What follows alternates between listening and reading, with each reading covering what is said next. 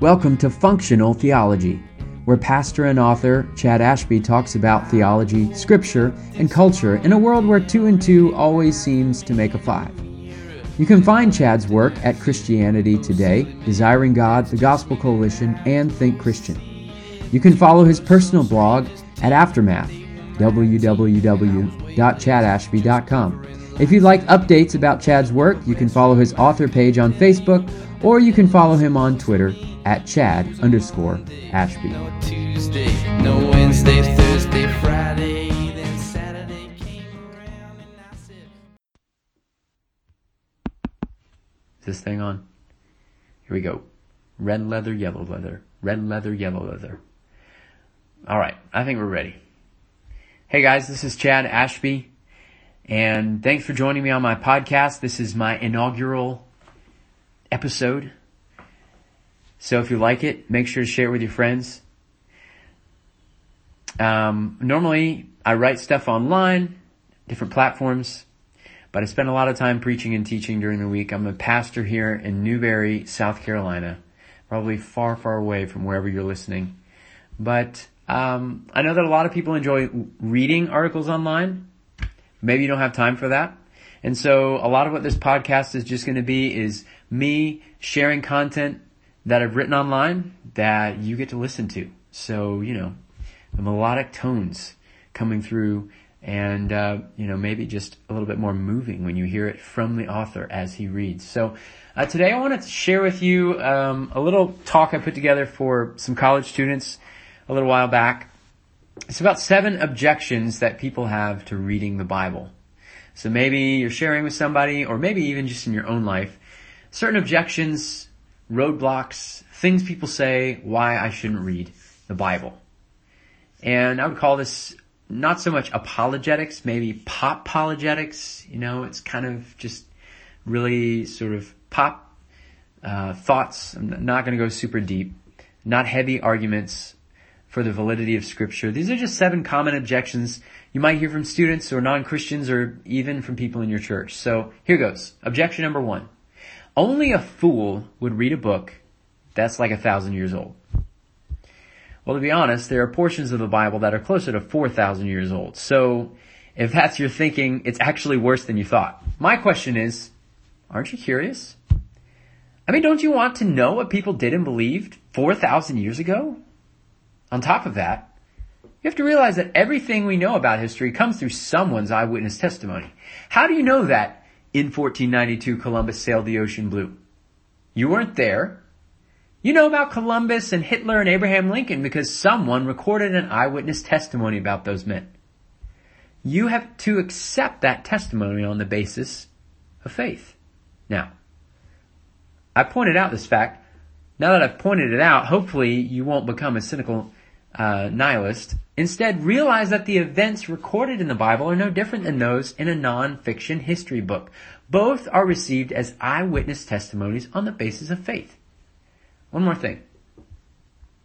Have you ever thought about the fact that someone, or a lot of someone's, thought it was important to make sure that the Bible made it through 4,000 years of turmoil and hardship so that you could pick it up off the shelf? Objection number 2. The books of the Bible were picked at random. I'm sure you've heard that there are other Gospels that were unfairly excluded from the Bible. The Gospel of Thomas, the Gospel of Mary Magdalene, the Gospel according to a goat, the Book of Common Flatulence. Yes, yes, yes. We all love a good Dan Brown novel, but we have to remember that his books are in the fiction section of Amazon. The Bible was not chosen. It was recognized.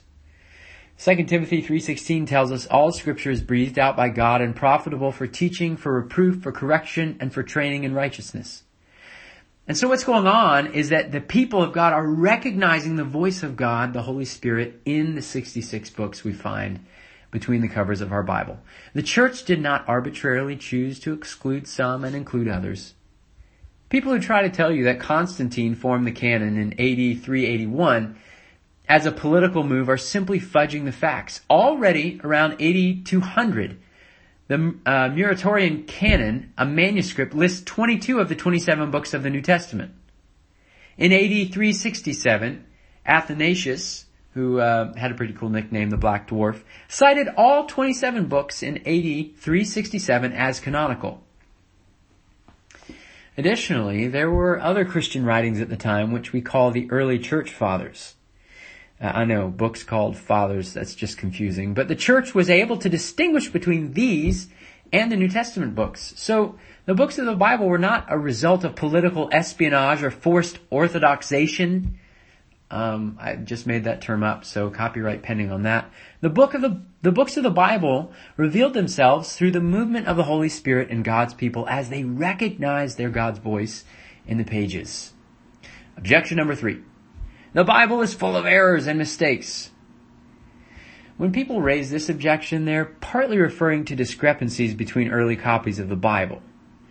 Additionally, people question the reliability of our manuscripts because we don't have the original copies of biblical books, and I hope that's not a surprise to you. It's true. Well, let's just do a little comparison. Plato, he's a famous guy. We have 7 manuscripts of his works.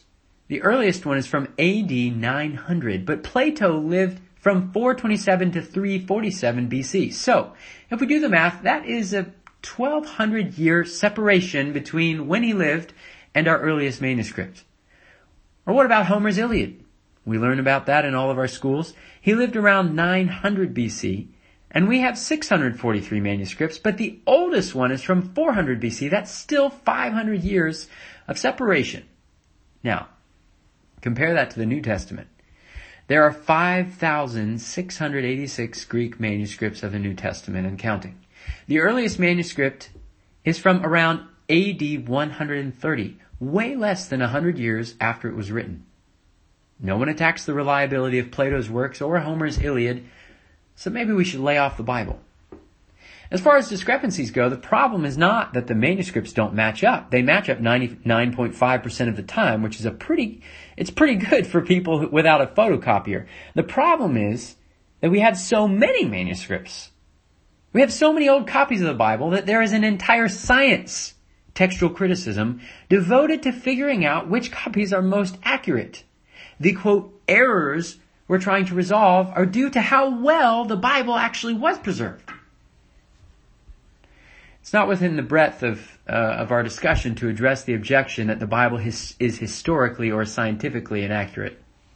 Suffice it to say that year after year, archaeology makes findings that are astounding to the scientific community but are old news to those who have read the Bible. Objection number 4, the Bible is just propaganda. Well, you got us on that one. The Bible is actually trying to get you to believe something, so shame on it. But doesn't every book have a purpose or a thesis that the author is trying to convince you is true? Just because the Bible wants you to believe certain things about the world and God does not make it false. The question is whether the Bible intentionally falsifies details and stories for the purpose of furthering its claims. Ask yourself this. If you were writing about yourself, would you include stories about how you killed somebody by accident? Moses did. If you were trying to promote an organization, would you write about how the head of that organization was a coward and a betrayer? But the Bible includes Peter's denial, and he's supposed to be the rock of the church. If you were trying to boost the cred of your book, would you include the testimonies of 2 people whose testimonies wouldn't be admissible in court? Well, Luke's 2 key eyewitnesses to the risen Christ were women whose testimonies at the time wouldn't have been admissible as evidence. Wouldn't you use credible witnesses? The Gnostic Gospels are actually a great example of real propaganda. They were written under false names like Thomas and John so that people would accept them on the basis of apostolic authority. Gnostics claimed to have special insider knowledge that contradicted the teachings of the apostles. So it's not fair to object to the Bible because it has a point. Every book does. Objection number 5. The Bible is too violent. Oh, come on. You watch all kinds of movies, like Django Unchained and No Country for Old Men, 300, all these war movies. So don't even start telling me the Bible is too violent. What you probably mean is that you don't like how God's people conquer and slaughter other peoples in the Bible. Perhaps you've even bought into the false dichotomy between the violent God of the Old Testament and the loving God of the New Testament. Well, here are two passages from a myriad of choices that express God's love in the Old Testament. Psalm 25. Make me to know your ways, O Lord. Teach me your paths. Lead me in your truth and teach me, for you are the God of my salvation.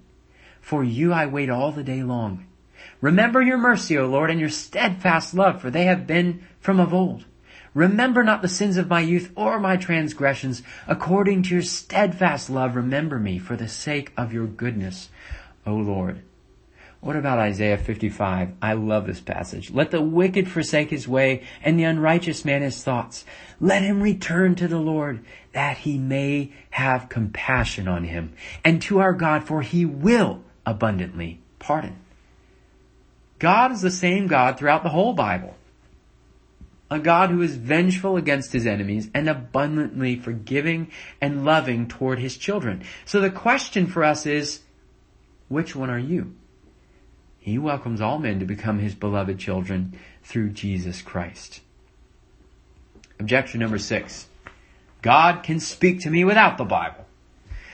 Well, that's true, I guess. God speaks to people through dreams, events in their lives, etc., etc. However, God gave us his word because in his perfect will, he decided he wanted to speak to us through the word. John 1 calls Jesus the Word because he wants us to see that in God's word we find the Son of God. In Luke 24:27, Jesus explains how the entire Old Testament is about himself. If you're a Christian who sees no need to read God's word, I would encourage you to read Psalm 119, 9 through 18. Why is it your attitude toward the statutes which God has so graciously given us, like the psalmist in Psalm 119?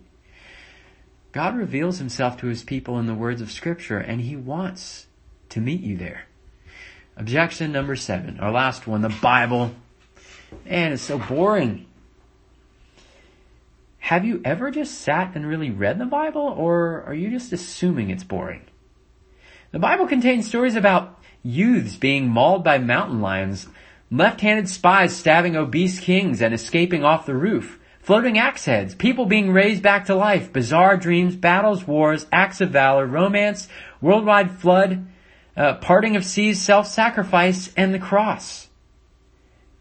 If the Bible was just some boring book, would John Wycliffe and Martin Luther and many others have been willing to suffer intense persecution just for trying to get the Bible into the hands of common people like you and me?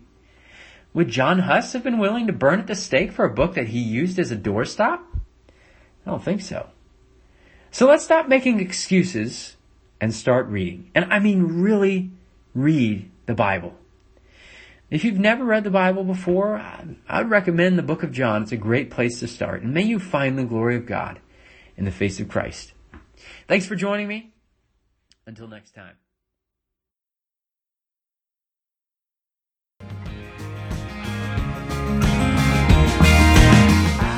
Thanks for joining us. This has been Functional Theology with Chad Ashby. If you'd like to follow Chad, you can find his author page on Facebook. You can also follow him on Twitter at Chad_Ashby. And make sure to drop by his personal blog, Aftermath, www.chadashby.com.